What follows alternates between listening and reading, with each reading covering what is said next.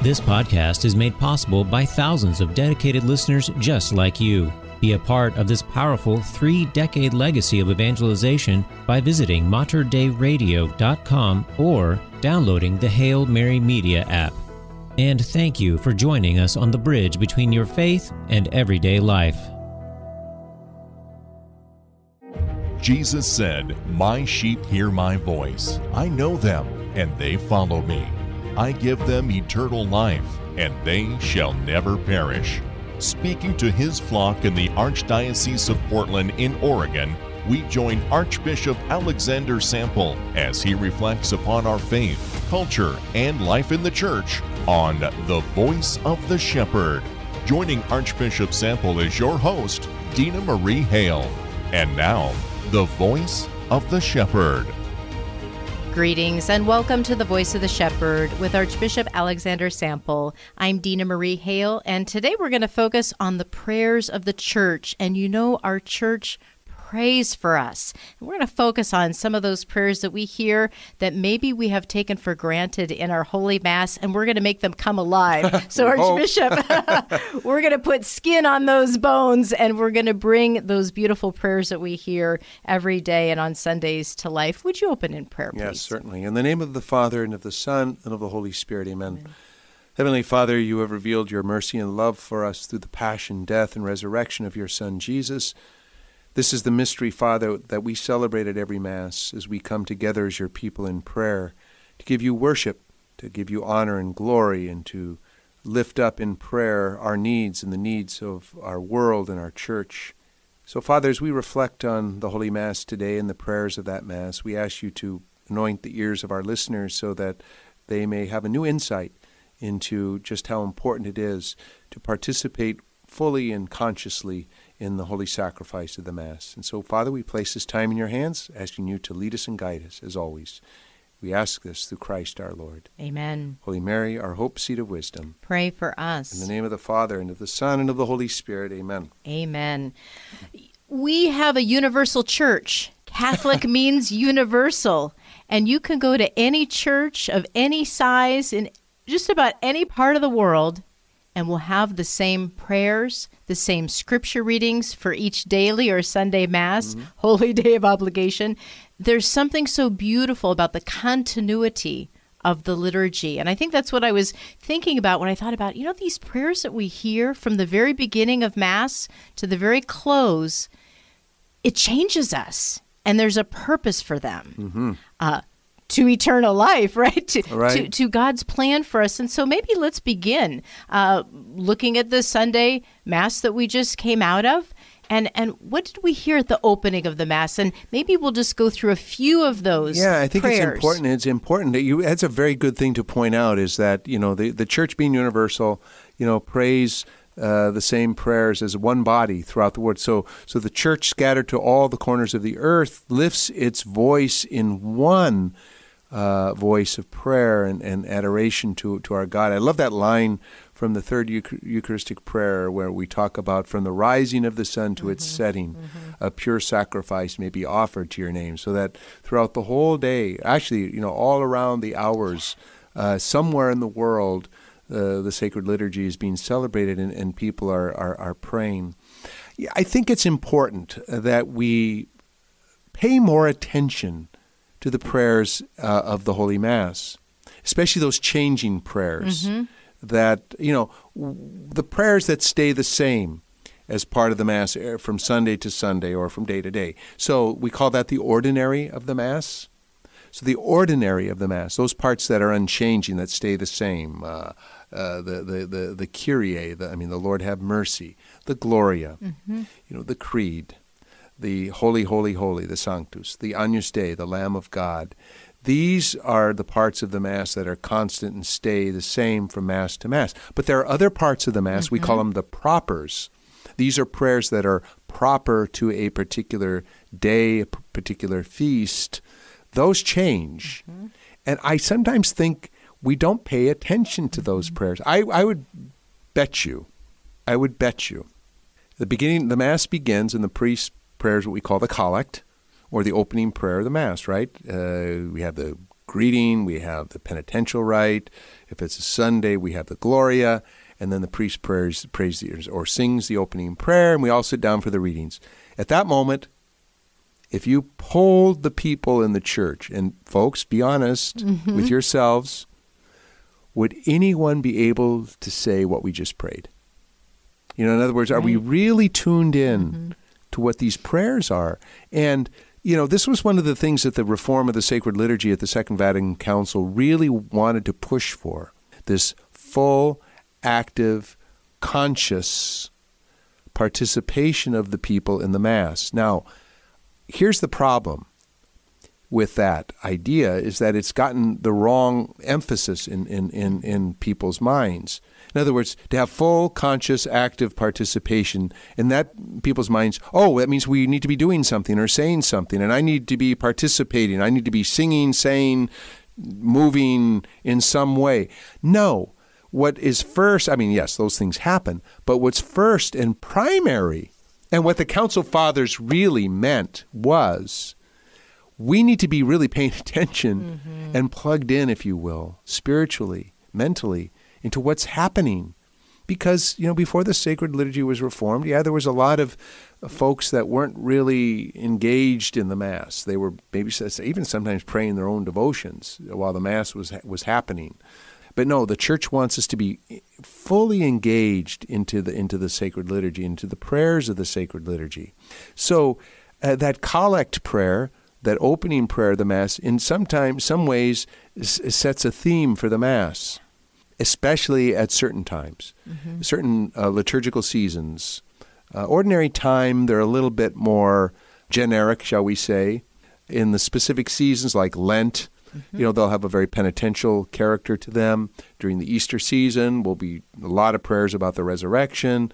During the Advent season, there's a lot of preparation and longing and looking forward to. During the Christmas season, of course, we're rejoicing in the incarnation and the birth of Christ. Ordinary time, as I said, they're a little bit more generic, and the prayer we had just this last Sunday is from an ordinary Sunday. And ordinary, you know, people need to understand that too. Ordinary doesn't mean, oh, that's just an ordinary Sunday, you know, like that's a common, you know, whereas Easter's extraordinary or Lent is extraordinary. No, ordinary means it's an ordered time, a time that is ordered according to weeks. So that's all it's referring to. It doesn't mean to be it's nothing special.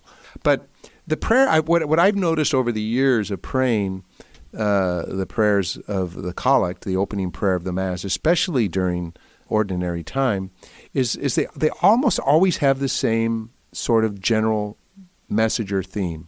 There's always, it seems, a reference to eternal life and wanting to enjoy the blessedness of eternal life, the rewards of our life after this world, eternal life, eternity, being with God, seeing God. It's all about that. And then we're praying, asking God to do something for us in order that we may be able to enjoy that. So let's just look at the prayer that we had just this last Sunday. You know, again, folks, I doubt if there's anybody out there, including the priest, including me, who would be remembering this prayer. I'm prone to the same things. But here's what we prayed this last Sunday as the priest. And the collect, too, by the way, this is a prayer where the priest is collecting. That's why it used to be called the collect. He is collecting now the prayers of all of our hearts. So it's this idea that, and you know, I think we have, in an enthusiasm for the involvement of everybody in the liturgy and getting everybody involved, I think we've downplayed the role of the priest and the unique role of the priest. He is in the person of Christ in the sacred liturgy. He is our leader in prayer. He is the one who leads us in prayer, who directs us in prayer to the Father. He's in the person of Christ in the sacred liturgy. He has a unique and special role that is irreplaceable. And it's frustrating sometimes when I see people trying to just diminish the role of the priest, or, well, he's no more special than we are, and we should be able to pray that prayer too, or why can't we do that? He has a special role.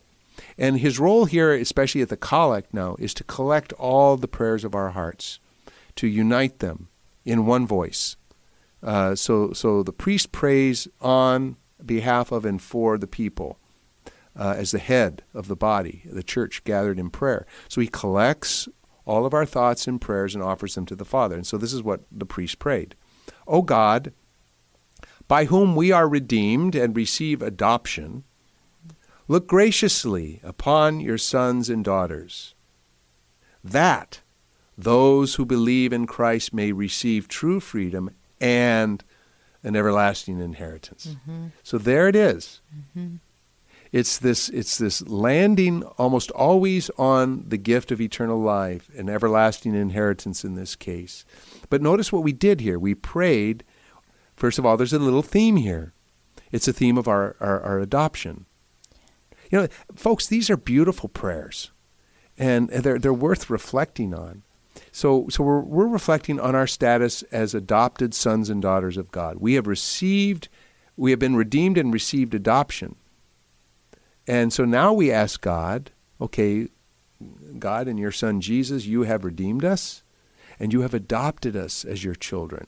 So now, Father, look upon us, your sons and daughters. Look upon us, so that we who believe in Christ, who is the one who has redeemed us, and through whom we have received this adoption, may receive true freedom. Freedom. Yeah. Freedom from sin, freedom from death, eternal death, and an everlasting inheritance through Christ. You know, so we're praying that we, your redeemed and adopted sons and daughters, would enter into our everlasting inheritance and find our true freedom in Christ. You know, that's just a prayer from a Sunday in ordinary time, and it's so rich and so beautiful, and we should be really paying attention to these prayers. The church has a principle called lex orandi, lex credendi. The law of praying is the law of believing.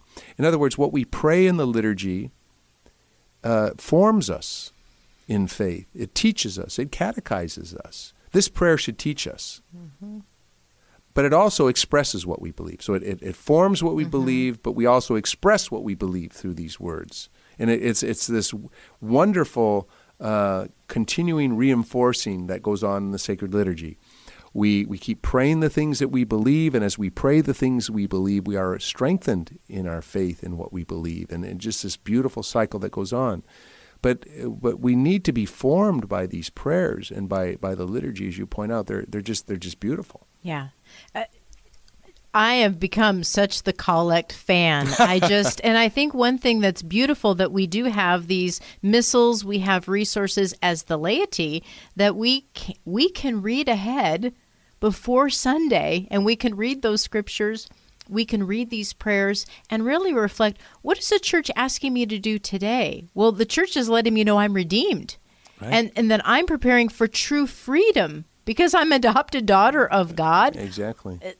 This is beautiful, and we have access. Maybe that's part of the participation, is that we can really reflect. There's with these all words. sorts of resources out there, and I encourage people really to get your hands on some of these resources. You know, whether the ones that are in the pew at church, or whether there's, people have these various aids that they have even sent to their home, delivered to their home, with a pickup in a Catholic bookshop, Magnificat, all these resources. Whether you have your own personal hand missal, like we did when we were kids, And there was a trend for a while in the church where to get away from that. To get away from having things in front of us to read and follow along. We know, like when the readings are being proclaimed at the church, we shouldn't be looking at anything. We should have our ears attentive, our eyes up. We should be listening and focusing on what the reader is saying. And there's some merit to that and value in that, because the word is being proclaimed. Yeah. And it is in the proclamation of the word that God's power is especially present. When the word of God is proclaimed out loud in the sacred liturgy, it carries with it the power of the Holy Spirit in a special way. So we were discouraged from looking at anything while the word of God was being proclaimed, especially. But, we're all human, and we're weak, and we get distracted, and we start noticing that person over there, or that little kid who's, fidgeting, or we start looking at the stained glass window, or we start thinking about getting our oil changed, whatever it is. And so I think to have what we're hearing through our ears, reinforced by what our eyes are seeing, if we're following in the Missalad or in whatever missal we brought to Mass or whatever liturgical aid that we're using, if we can follow and look at and read the Word of God as we should be listening, not just reading, but reading as we're listening, I think it reinforces the words into our hearts. And so, I even see people listening or reading to the opening prayer as it's being prayed, because I think it could help reinforce that. Right. As we go through the Mass, Archbishop, and you mentioned the collect, again, I love this visual of just thinking about we're giving all of our prayers over to the priest, he says, let us pray. And so what are we going to do next? We're going to hear those scriptures being proclaimed, and then, of course, we're going to hear a reflection, the homily from the priest or the deacon, if the deacon's giving the homily. Other prayers that are coming up, and I think about the offertory, this special, because it does fit, it changes a little bit, the prayer over the offering, and what's the context within the Mass? And the prayer over the gifts is a prayer that is preparing us for the celebration of the Holy Eucharist now. It's a transitional prayer. So we've prayed the collect, which is an introduction to the whole Mass and just the theme of our redemption. We've heard the Word of God. We've heard a homily. We've professed our faith if it's Sunday. We've had the prayers of the faithful, which is another prayer of the liturgy where we lift up the needs of the church, of the world, of government leaders, of the sick and the suffering, the dead, to our Lord. But then now the gifts have been prepared. The gifts of bread and wine have been prepared for the Eucharistic sacrifice.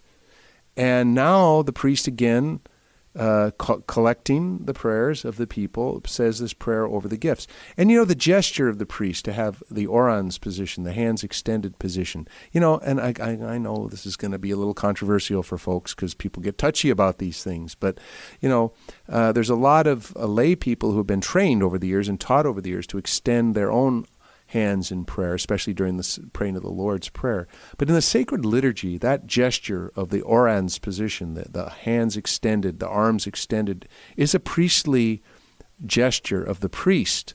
And it's a gesture proper to him in the sacred liturgy. And again, this watering down of the unique role of the priest, I think we just need to stop this, because I think it's having an effect on vocations because of the special role that this man plays in our community. But anyway, that's a tangent there.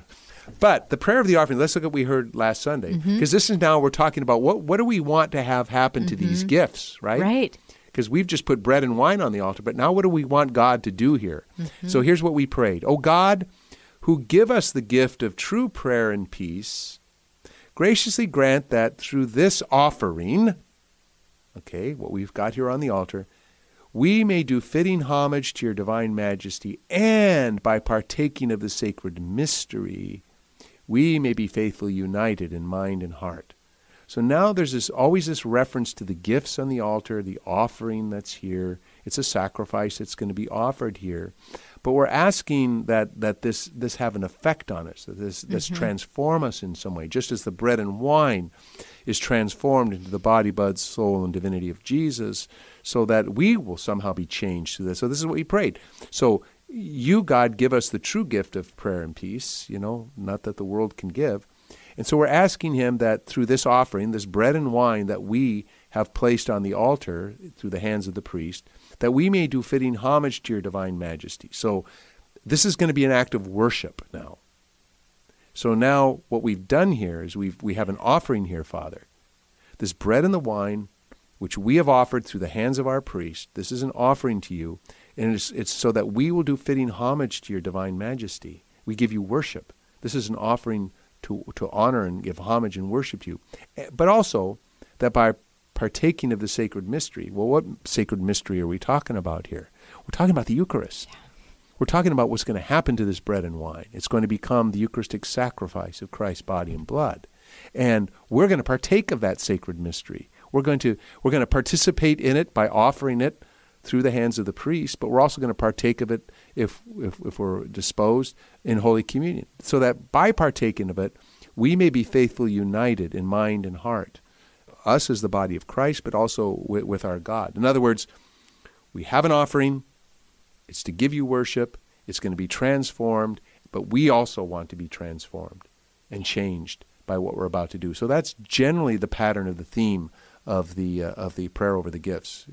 Almost at every Mass, it's going to have some element of that: offering, worship, transformation, and transformation for us, some change in us, something that what we're about to do is going to have an effect on us. Right. We've been talking about our church universally is going through this Eucharistic revival. Well, this is the prayer of the Eucharistic revival. Something's happening. We're not just here and just kind of thinking about Jesus. No, Jesus is making himself present through the priest. And so as we continue to embrace this Eucharistic revival, I think knowing what's happening this would be, I think, in the Mass. I think if somebody wants to really be renewed in their participation in the Mass, it takes a little effort, and it takes some preparation to look at these prayers ahead of time, to think about them. I look at these prayers ahead of time for every Mass because I tend to chant these prayers, sing these prayers at Mass, and I have to know the rhythm and the way the words are so that I pause and inflect at the right points in the prayer. So I look at them ahead of time so that when I get to praying them, they mean more to me because I've already looked at them. I've already prayed with them. I already know what's coming, and it takes on a deeper meaning. So, yeah, people want to really be Eucharistically revived. This is a great way to do it, is to just pay a lot more attention to what's going on at Mass. Right. Now, we hear the priest pray after communion. There's another prayer that comes following Holy Communion, and that's another one that sometimes we may miss. And I think, again, this has got to be tied directly to what we just experienced, an intimate reception of Jesus and the Eucharist. Yeah, and it's usually the prayer, again, this is just, we're looking at these prayers from last Sunday, which was an ordinary time Sunday. And these prayers will take on a little different twist depending on what the liturgical season, but they have the same general theme here. So now, usually when we come to the prayer at the end of Mass, the prayer, what we call the prayer after Holy Communion, we're getting ready now to be sent forth from the assembly of the faithful gathered in worship. And so now, usually this prayer will make some reference to what we've just done. And that this mystery that we have just celebrated, so that it may have some kind of an effect now on our life as we go forward. So, again, the collect at the beginning of the Mass, the opening prayer, we're setting a general theme for the sacred liturgy and the general theme of redemption. The prayer over the gifts, we're praying, about the transformation of these gifts. We're talking about offering. We're talking about worship, homage, transformation. Now we're getting ready to go forth, and we want what we've just done to have an effect as we go forth. And so here's what we prayed last Sunday. And it's the same, this idea. So we prayed, grant that your faithful, O Lord, whom you nourish and endow with life through the food of your word and heavenly sacrament. Wow. Yeah. We've just been nourished and endowed with life. I mean, good heavens, do we realize what's going on in the Mass when we're there? So we truly have been, as this prayer says, nourished, and we've been endowed with life through what? Through food. But the food of God's Word, which we heard in the sacred Scriptures, the Word of God proclaimed, but also the heavenly sacrament, the bread of life, the Eucharistic body and blood of Jesus. So, may we so benefit from your beloved Son's great gifts that we may merit an eternal share in his life. So here we're back to this theme again of looking toward our eternal life. So, endowed and given life through God's Word and through the sacrament, we want to benefit from these gifts that your Son Jesus has given us, his Word and his body and blood, so that we may merit an eternal share in Christ's life, in his life now, but to full fruition in eternity. So these prayers that we sometimes just pass over so quickly and just, okay, we got to say it and get on with it, and let's have the announcements and the dismissal, Let's really take time to ponder these prayers and listen to them. When I pray them, I try to pray them with meaning, so that it's just not rattling off words, but it's truly a prayer. It's a prayer that we are offering on behalf. So the priest is offering these prayers, but he's offering it on behalf of and for those people gathered in his presence, over whom he presides at the sacred liturgy. It's so beautiful. It's so beautiful. And I think, as it's fall season is coming upon us, going back to school, we would all benefit from really focusing on listening to the Word, reading the Word, hearing these prayers, and having a Eucharistic revival every day. So I just am grateful for you to open this up a little bit more, Archbishop, and to really challenge us to be really listening, pondering, spending more time with these words, and to really be looking to our priest as that high priest. He is representing Jesus Christ, and that this is a beautiful time for us to remember the call of the priesthood. And yes, exactly. And, very soon I'll be having the privilege of traveling to Rome to see more ordinations. To see the ordination of two of our seminarians as deacons, Justin Echeverria and Brent Derschmidt, to be ordained deacons at St. Peter's Basilica. Wow, how exciting! But we need more priests, and They do a tremendous gift of service to us by bringing us Jesus in word and in sacrament, and it's such a great privilege. The whole people of God, of course, the priest exists to serve the people. He's not for himself. He's a man for others. He's there to bring Jesus to people and people to Jesus, to God, and. But yes, I think that what a privileged place the priest has in the sacred liturgy to be that pontifex, that bridge between God and His people. Such a beautiful vocation. Absolutely. Well, with that, would you please help us close with your blessing? And may the blessing of Almighty God, the Father, the Son, and the Holy Spirit come down upon all of you, your families and loved ones, and be with you this day and forever. Amen. Amen. And thank you all for joining us on The Voice of the Shepherd. We look forward to sharing with you again next week. For Archbishop Alexander Sample, I'm Dina Marie Hale, and until our next encounter, may God bless you. You've been listening to The Voice of the Shepherd with Archbishop Alexander Sample, a production of the Archdiocese of Portland in Oregon. To subscribe to this podcast and access to all of our past shows, visit materdeiradio.com. Please email your comments and questions for the show to info@archdpdx.org. Learn more about the Archdiocese of Portland in Oregon online at archdpdx.org. Peace be with you. If you enjoyed this podcast, please consider sharing it with a friend.